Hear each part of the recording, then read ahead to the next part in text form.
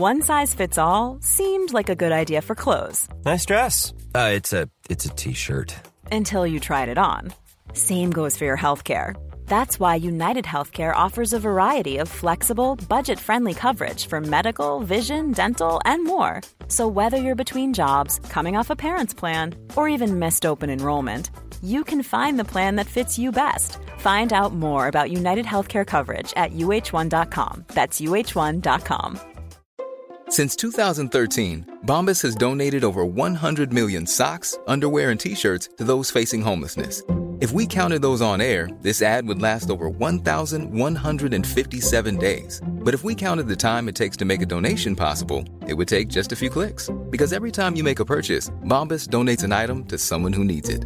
Go to bombas.com/ACAST and use code ACAST for 20% off your first purchase. That's bombas.com/ACAST, code ACAST. Hej och välkomna till ett utdrag ur senaste Hockeytorsk episod 4 som vi har valt att kalla för En hockeyman med ett stort hjärta. Hockeytorsk är en podcast av fans för fans och det betyder egentligen att alla som gillar ishockey och vill diskutera ishockey får vara med. Låter det här intressant? Skicka ett mejl info@hockeytorsk.se. Skulle du vilja höra hela episoden? Den är 3 timmar lång med massa snack om ishockey och intervjuer. Så gå in på hockeytorsk.se för där hittar du all information som rör hela avsnittet. Hur som helst, det här är inslaget som vi har valt att kalla för I huvudet på Roger Melin.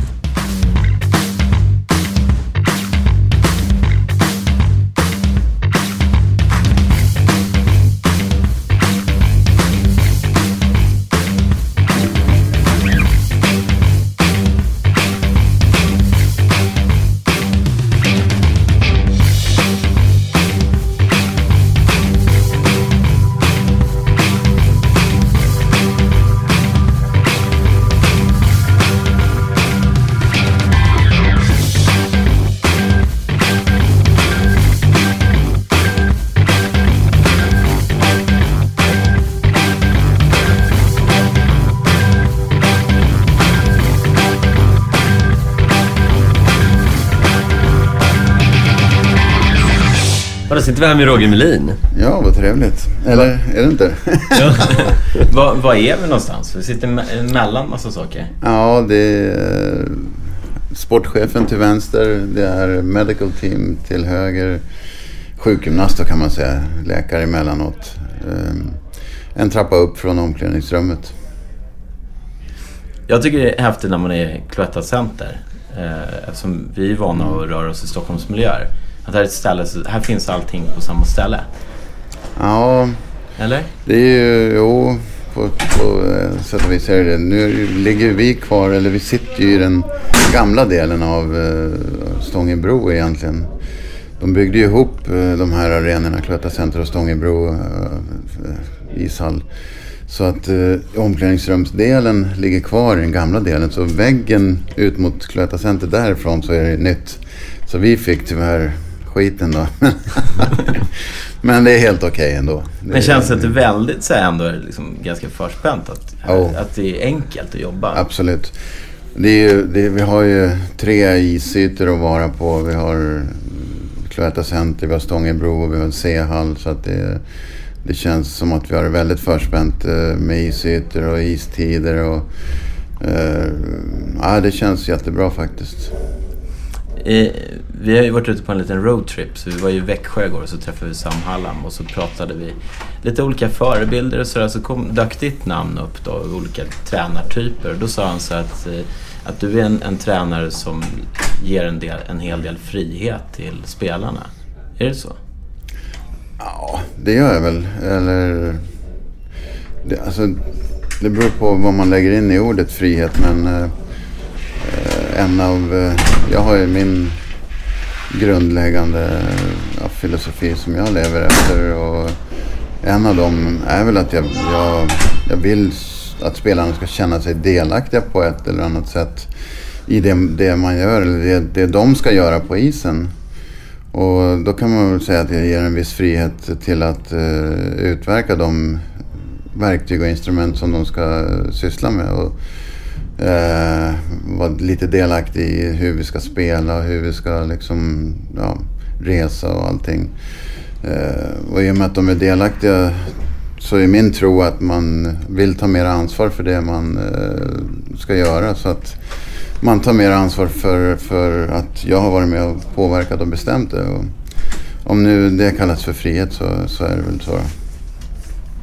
Vi brukar alltid försöka namnge saker och ting när vi är ute och gör saker. Och idag så tänkte vi att det skulle i huvudet på Roger Melin skulle det här inslaget kallas. Ja, det är mycket där. Konstiga grejer. och så här, om man ser på ishockey så det är alla gillar vi ju nog ganska likadant. Men alla har ju sitt sätt att se på det. Hur skulle du beskriva ditt synsätt? Mitt sätt att se på hockey? Ja, för det första så tycker jag hockey är en tekniksport i första hand. Alltså, hockey ska utföras med väldigt hög fart tycker jag, och med bra teknik. Då är hockeyn som bäst tycker jag. Sen är det självklart med inslag av kamp och den har ju liksom det mesta på något sätt. Den har väldigt många grenar tycker jag, hockey. För det är ju en kamp på ett sätt, men samtidigt väldigt fartfyllt och en väldigt teknisk gren. Så att jag tycker den har det mesta. Men just farten och tekniken är väl det som jag hyllar mest och tycker att det är så jag tycker hockey ska spelas. Där vet jag att det finns motståndare som tycker att det är kampen som ska framhävas i första hand och att de tycker att det är en kampsport med inslag av teknik åt andra hållet alltså. Men som sagt, det tycker inte jag. Men sen har ju hockeyn också förändrats under årens lopp här och gått från att kanske tidigare för ett antal år sedan vara väldigt mycket kamp och man liksom fick spela lite fulare än vad man får göra nu. Och nu är det ju bedömningar som gör att man har tagit bort mycket av de momenten, så att det blir ju, det går ju åt ett lite, inte så mycket just av de momenten där man behöver ha speciellt mycket adrenalin om man säger. För vi pratade med Sam Hallam om det här igår, om hur hockeyn kan se ut om, säg 10 år. Hur tror du att vilka förändringar tror du har skett i svensk hockey om du tittar 10 år framåt och du bara får gissa helt fritt? Jag fick ju samma fråga för ungefär 10 år sedan, eller 99, det var 2000 tror jag, när jag var i Brynäs så pratade vi om hur kommer framtidens hockey att se ut och då pratade vi just om att farten och tekniken skulle behövas. Man skulle behöva ha väldigt hög fart och kunna utföra en bra teknik och i den farten och ha ett bra spelsinne givetvis. Och jag tycker så har det ju präglats lite grann, inte bara från föreningarnas och spelarnas sida, utan även från domarnas sida så har det här följt i på något sätt, att man har tagit bort mycket slashingar, man har tagit bort mycket hakningar, man har tagit bort mycket kamp för att liksom få mera fart och teknik i spelet. Och så har det ju utvecklats, tycker jag, de här 10 åren.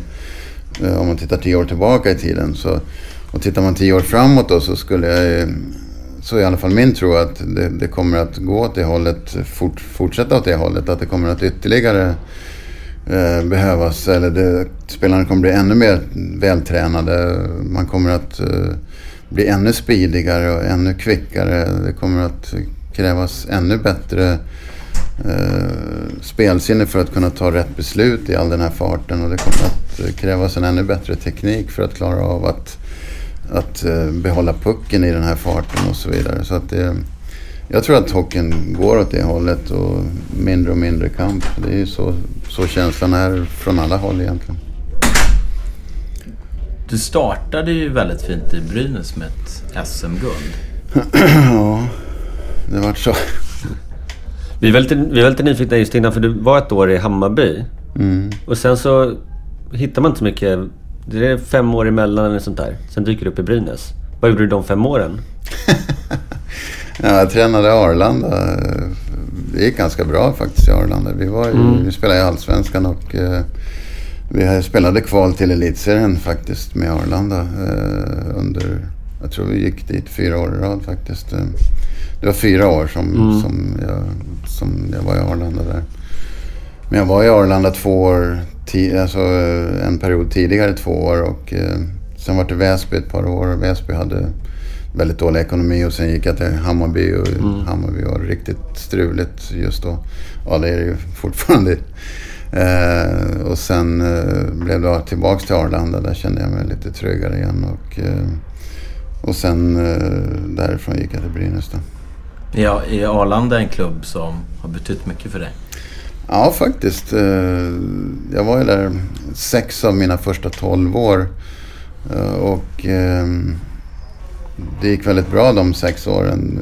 Vi gick från 2:an till 1:an och från 1:an till Allsvenskan. Vi liksom kvalade till Elitserien. Det kändes som att vi hade en väldigt bra känsla där och ja, jag hade väldigt trevligt där. Det var en trevlig klubb att jobba i och var ett klimat som passade mig väldigt bra. Jag var på ett seminarium där förra året. Då var du där och pratade. Jaha, okej. Det känns som så här, är det så att du vill ge tillbaka en del till dem eller? Ja, jag skulle väl kanske... Deras ordförande ringde när jag fick sparken ifrån Färjestad och ville jag skulle komma dit som tränare. Hade jag bara liksom känt att jag kunnat gjort det utan att liksom skada min egen karriär på något sätt, så hade jag absolut gjort det. För jag vill verkligen dem väl. Jag vill verkligen att det ska gå bra för den föreningen. För jag tycker det är så många goda människor i den föreningen. Men däremot så hade jag ju liksom högre mål med mig själv och jag hade väl liksom kanske inte lusten att på något sätt varva ner i min karriär just då. Jag hade väl liksom lite högre mål just då för att fortfarande vara attraktiv på marknaden. Så hoppade du på Frölunda där? Ja, det var en liten kort inhopp där. Visserligen var väl det lite tokigt. Jag trodde ju att jag skulle få vara kvar i Frölunda då. Men de hade ju redan gjort klart med Dahlén där, vilket jag inte visste om. Och jag blev väldigt besviken måste jag säga. Men det är glömt nu. Jag trivdes väldigt bra i Frölunda måste jag säga också. Så att men jag tyckte det var lite tråkigt när de inte var riktigt ärliga mot mig, det måste jag väl säga. Men det var en jättefin klubb annars att jobba i. När man pratar om så här tuffa beslut, du har ju själv råkat ut för dem att du har fått sparken. Och som tränare så måste ju du ta en rad tuffa beslut. När man liksom bänkar spelare hit och dit och sådär. På vägen hit så satt vi och pratade om att olika spelare har olika mycket istid. Och ibland så kan man undra varför spelare kanske inte köper att om de har 12 minuter per match, men de gör en funktion. Och så tänker man så här, det kanske finns spelare som bara har 1 minut, men när de är inne i den där minuten som gör de sitt jobb. Hur pass utvecklat är det tänket i svensk ishockey? Ja, det är väldigt...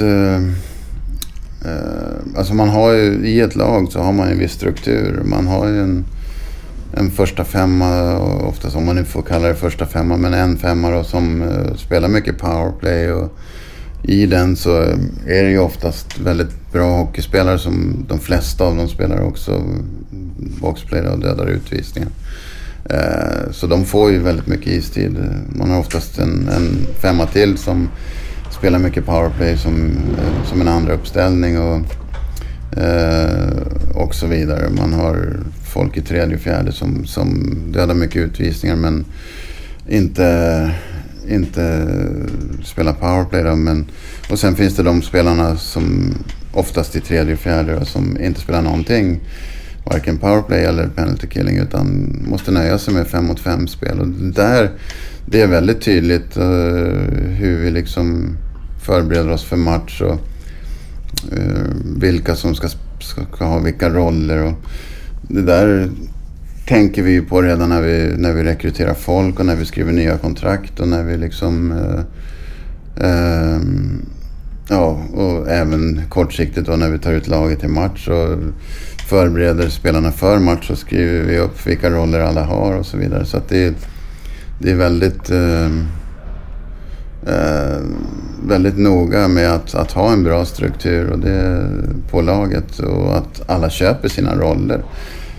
För det som blir problem, det är när man har för många som tror att de är stjärnor och vill ha för mycket istid. Det är då det blir problem. För då köper man inte sin roll riktigt, och då blir det att man går omkring och bara är missnöjd hela tiden. Så att det är en stor grej i mitt ledarskap, det är att verkligen försöka vara tydlig med att alla köper sina roller och accepterar sina roller, och att man är tydlig också med vad de har för roller.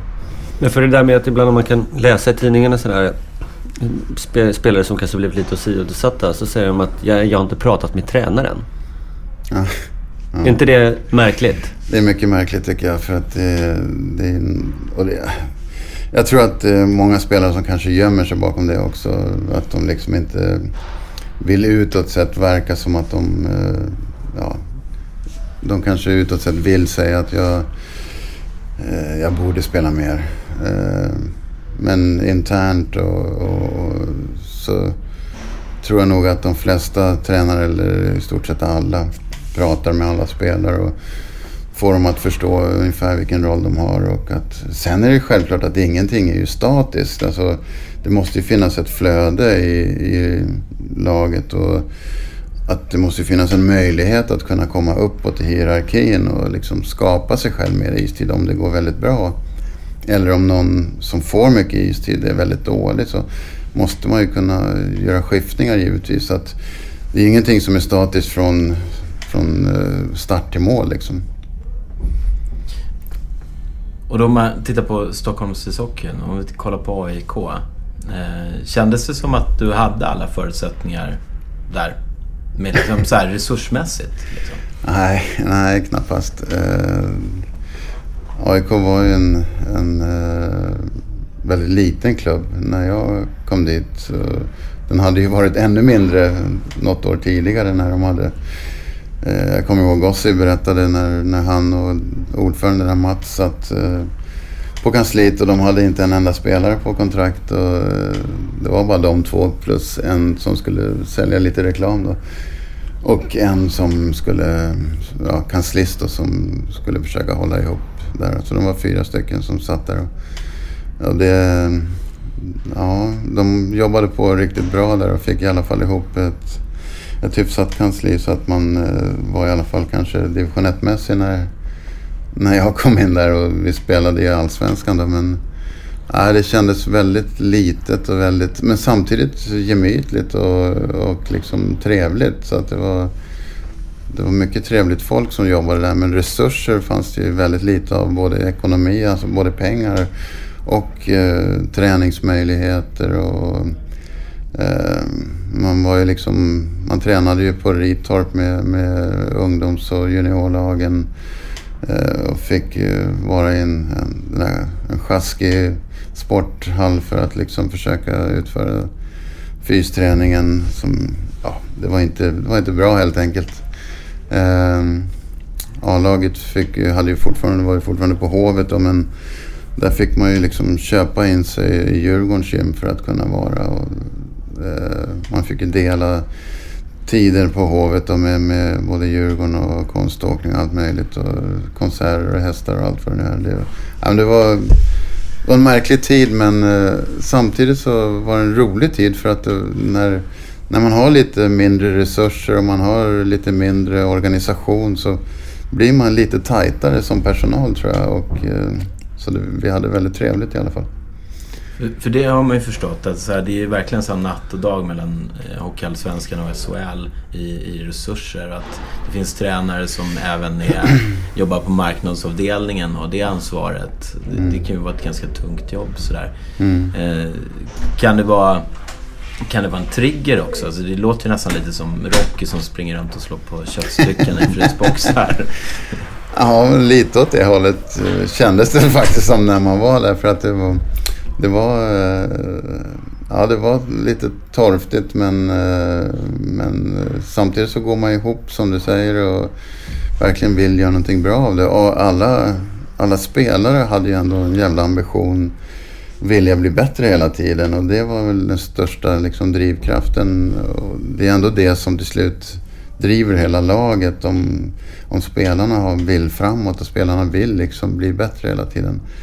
Så vi hade rätt spelartyper tycker jag ändå, som liksom ändå kunde ta det här. Och jag tror aldrig jag hörde någon spelare faktiskt gnälla en enda gång liksom över att de hade taskiga förhållanden, för de fick åka där mellan Ritorp och liksom Hovet, och det var ingen som gnällde någon gång, och jag tyckte det var starkt gjort alltså. Föddes några kreativa lösningar i den miljön? Alltså om du jämför det här, alltså rent när man ska göra övningar, när man ska göra sin fys. Jo, men det gör ju. Vår fystränare fick ju vara väldigt kreativ och hitta mycket nya grejer för att liksom lösa när det inte fanns allting. Så att han var duktig tycker jag. Sen sista året jag var där, då tog ju Hultin över. Anders Hultin, han var också duktig tycker jag, att sköta fysen och hitta nya möjligheter. Så vi var ju mycket ute och runt omkring och liksom löste fysen på det viset istället för att vara inne i ett tråkigt, skitigt gammal hall liksom. Men jag tyckte de löste det jäkligt bra, det måste jag säga. Och det är som du säger, man blir nog mer kreativ när man inte har så mycket att jobba med. Men också att ekonomin var ju så dålig där, så att det var ju verkligen gränsfall under det året vi gick upp. Det var mitt andra år då.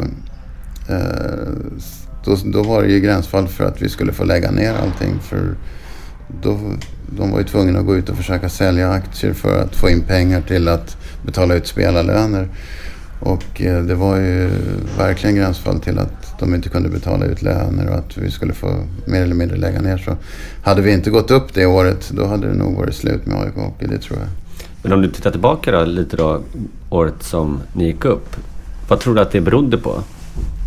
Det kan ju ha berott på just den där grejen att vi hade det taskigt, och vi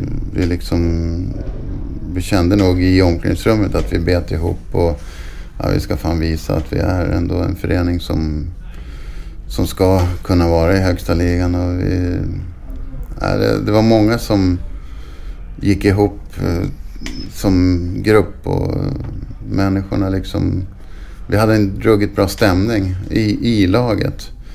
Och det var samma där, det var ingen som gnällde, och även om lönen kom 2 dagar för sent så var det liksom, de jobbade på så jävla bra och ändå fick ut pengarna, så att även om det var några dagar sent. Men för att göra då resan mellan Hockeyallsvenskan till nu SHL, är det viktigaste ingrediensen att ha en bra grupp? Jag tror, alltså för att kunna gå upp i elitserien som lag. Ja, som lag. Absolut. Det tror jag.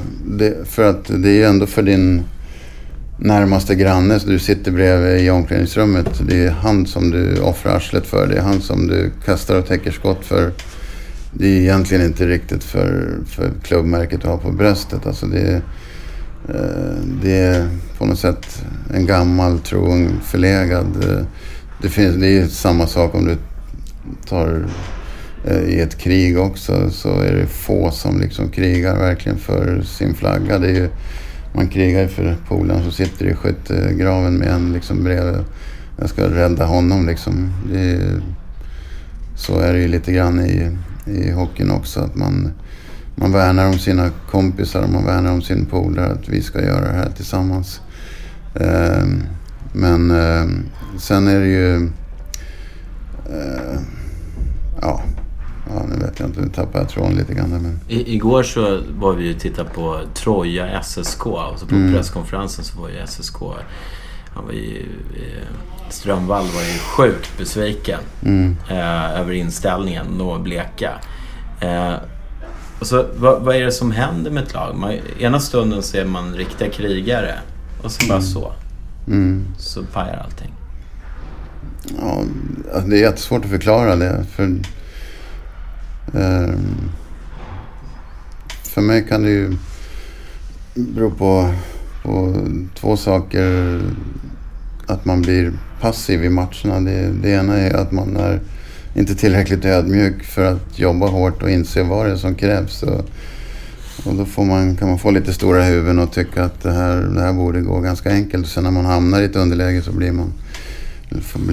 får man lite panik och klarar inte av att spela. Men det andra kan vara åt andra hållet som ger samma symptom egentligen.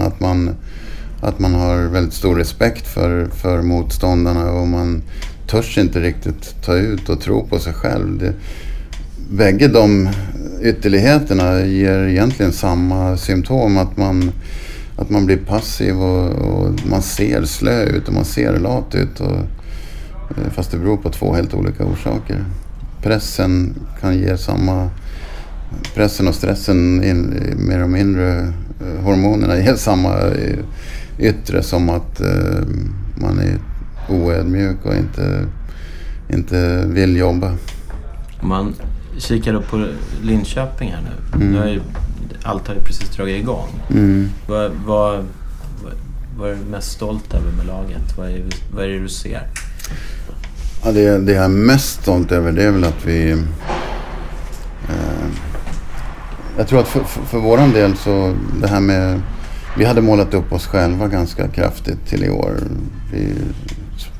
Vi gjorde en hyfsad säsong förra året och vi ville ta nästa steg. Och vi har också försökt måla upp en bild där vi ska vara med där och fighta som toppplatserna i serien och fighta som att kunna ta ett SM-guld. Och det är väl liksom, och den bilden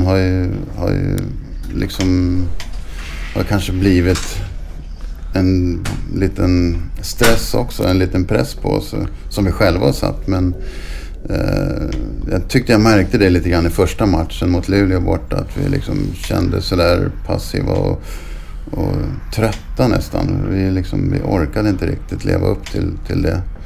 Sen tyckte jag vi hamnade liksom i rätt harmoni och rätt balans igen till andra matchen där vi liksom ändå hyfsat tog tag i matcherna, och jag var stolt över att vi liksom kunde sänka våra egna förväntningar lite grann och hamna mer i balans med, så vi kunde få ut hyfsad energi i laget i alla fall. Tredje matchen var riktigt bra och det jag också var stolt över Färjestad-matchen, det är att vi lyckades vända och vinna den. Vi liksom har en jävla vinnarinstinkt i laget som vi visade igår också. Att vi har en riktigt bra lagmoral och en bra vinnarinstinkt, och det tycker jag det är jag är mest stolt över. Ja, finns det pratas ju andor, liksom, att man har en anda i klubben. Vad är LHC? Vad är andan? Nej, men våran anda är att vi aldrig ger upp. Och det, vad man nu kallar det för vet jag inte, men det har vi lovat oss själva. Oavsett vad det står i matcherna, oavsett hur läget är i tabellen, så ska vi aldrig ge upp. Vi ska alltid kriga in till sista svettdroppen, och det är liksom en av våra visioner som vi har i laget, som vi har målat upp, och det tycker jag vi har levt upp till verkligen så här långt, och det är någonting vi alltid ska leva upp till. Har du några förebilder inom ishockeyn som du har hämtat inspiration av? Ja. När jag har blivit så gammal som jag är nu, så har man ju liksom, tittar man inte så jäkla mycket åt sidorna och tittar vad andra gör. Det gjorde man mycket mer när man var yngre, tyckte jag. Då såg jag ju upp till Tommy Sandlin som var en av mina förebilder. Tyckte han alltid hade ett lugn och en pondus på något sätt i det han gjorde. Som jag gillade. Däremot så kanske han var en relativt tråkig person. Så det var väl ingen förebild på den sidan. Däremot så Curry Lindström tyckte jag var en sån här, kanske inte alls lika hockeykunnig och inte alls, han var helt annorlunda mot Tommy, men han var en sån som verkligen kunde få människor att skratta och få människor att må bra. Så att jag försökte liksom ta lite av Tommy och lite av Curry för att liksom försöka hitta min stil i det här. Och det var väl de 2 förebilderna jag hade för att liksom skapa, som jag tyckte passade bra in på mig, som jag att liksom bli en hyfsad ledare. Numera så försöker jag kan beundra andra tränare för deras sätt att vara, och jag tycker det är jättemånga unga tränare nu som kommer som är fantastiskt duktiga. Som Sam till exempel och Rönnqvist i Luleå. Det är många, man kan räkna upp många som liksom är på gång nu som verkligen, det är en stor generationsväxling som är i tränarkåren just nu, och det tycker jag är roligt, och jag välkomnar alla att liksom verkligen försöka ta sin karriär till höga höjder, för det är kul. Har du slutat drömma, eller har du några drömmar kvar? Ja, jag drömmer fortfarande om att vinna SM-guld igen. Det är väl liksom det som driver mig på något sätt, att få vinna igen, för det var fantastiskt. Jag har ju vunnit liksom andra saker. Jag har ju gått upp från 3:an till 2:an, har vunnit omkvalen, och från 2:an till 1:an har vunnit omkvalen. Egentligen är det ju samma känsla, liksom att vinna det här till slut, och alla är jättenöjda, och vi gick från Allsvenskan till Elitserien med AIK, och allt det här, det är samma grej egentligen, men att vinna någonting, men att få vinna liksom det största i Sverige, SM-guld, det är väl liksom det som ändå driver mig just nu, tycker jag. Vi fick nästan dra Sam ur ett svar på den här frågan, där liksom så här att, men skulle inte drömma om NHL, att bli NHL-tränare, liksom, jobba med landslaget, och då kom det något invecklat svar, och sen så, men okej då, det skulle vara häftigt. Ja. Skulle det vara... Ja, jag har ju fått förmånen att jobba lite grann med landslaget då, under Karjala Cup 2 gånger, och Sweden Hockey Games som det hette då en gång. Visst det var jätteroligt, fast det blir en annan grej när man bara får en tillförordnad förbundskapten. Men visst, det har väl alltid varit en dröm givetvis att få träna landslaget. Så självklart så skulle det vara fantastiskt, men jag vet inte, på något sätt så känns det som att jag borde väl ha fått den chansen tidigare om jag skulle ha fått den. Det känns nog inte riktigt aktuellt just nu, men skulle jag få den frågan så skulle jag absolut tacka ja, det skulle jag. Men då om du till slut skulle nå till SM-guld och du står där på segerfesten, vilken låt, och du får välja en låt som du får spela på segerfesten, vilken skulle det vara då i så fall?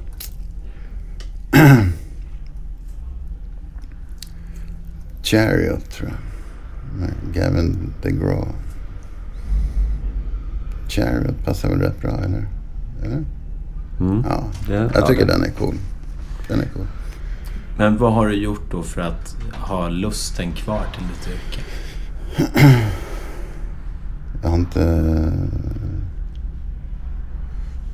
Jag har inte gjort så mycket mer. Har du något annat? Det har ju liksom, jag har på i 26 år som tränare. Inte visserligen på heltid hela tiden, men halva tiden ungefär på heltid. Och det är väl klart att det har gått i vågor emellanåt, att man har varit lite less på det och tyckt att fan, jag borde göra någonting annat. Men nej, jag vet inte. Samtidigt så tycker jag älskar det jag håller på med. Jag älskar att jobba med människor. Jag älskar att liksom känna den här spänningen runt matcher och den här drivkraften att vilja göra någonting tillsammans med andra människor för att nå ett mål. Så att, jag vet inte, just nu så kan jag nog inte tänka mig att göra någonting annat i alla fall. Men har du någon möjligen förbundskapten då? Ja. Har du någon hobby eller någonting som du liksom klarar av med? Absolut. Jag spelar mycket golf på sommaren, och det är väl och sen har jag en hund som jag nu, som är bara 1,5 år, som jag försöker ägna mig mycket åt också, så det är väl mina 2 stora intressen just nu då. Jag sa inte frugan, men det kanske... Där kommer hon med. Ja. Men även en sista fråga då. Lockar du många skratt i Linköpings omklädningsrum? Det hoppas jag. Det är, i alla fall försöker jag göra det. Det är också en av våra visioner faktiskt, att vi ska ha trevligt tillsammans och skapa en trivsam atmosfär där nere och ha roligt tillsammans, skapa glädje, och Och jag försöker nog bidra med mitt. Så jag tycker nog att, det får ju fråga spelarna, men jag har nästan alltid ett leende på läpparna där nere. Ute i båset är det många som tycker att jag är jävligt tråkig, och det är jag nog också, men tycker till och med min fru. Så att men hemma eller i omklädningsrummet där liksom inte man är påpassad av kameror och media, då tycker jag nog att jag har ett leende på läpparna hela tiden. Stort tack för att vi fick hälsa på dig. Ja, tack själv.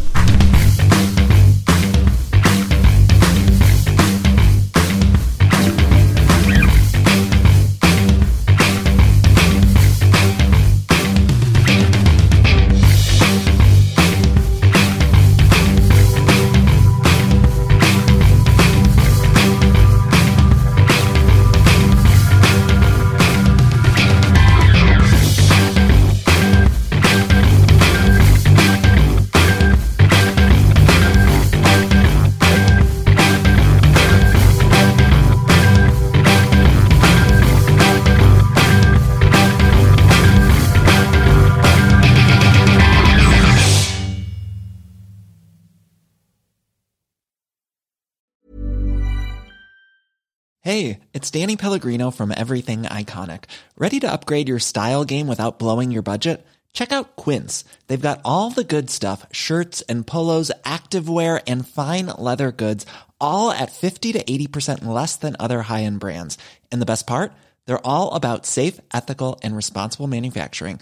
Get that luxury vibe without the luxury price tag. Hit up quince.com/upgrade for free shipping and 365-day returns on your next order. That's quince.com/upgrade. Mom deserves the best, and there's no better place to shop for Mother's Day than Whole Foods Market. They're your destination for unbeatable savings, from premium gifts to show-stopping flowers and irresistible desserts. Start by saving 33% with Prime on all body care and candles. Then get a 15-stem bunch of tulips for just $9.99 each with Prime. Round out Mom's menu with festive rosé, irresistible berry chantilly cake, and more special treats. Come celebrate Mother's Day at Whole Foods Market.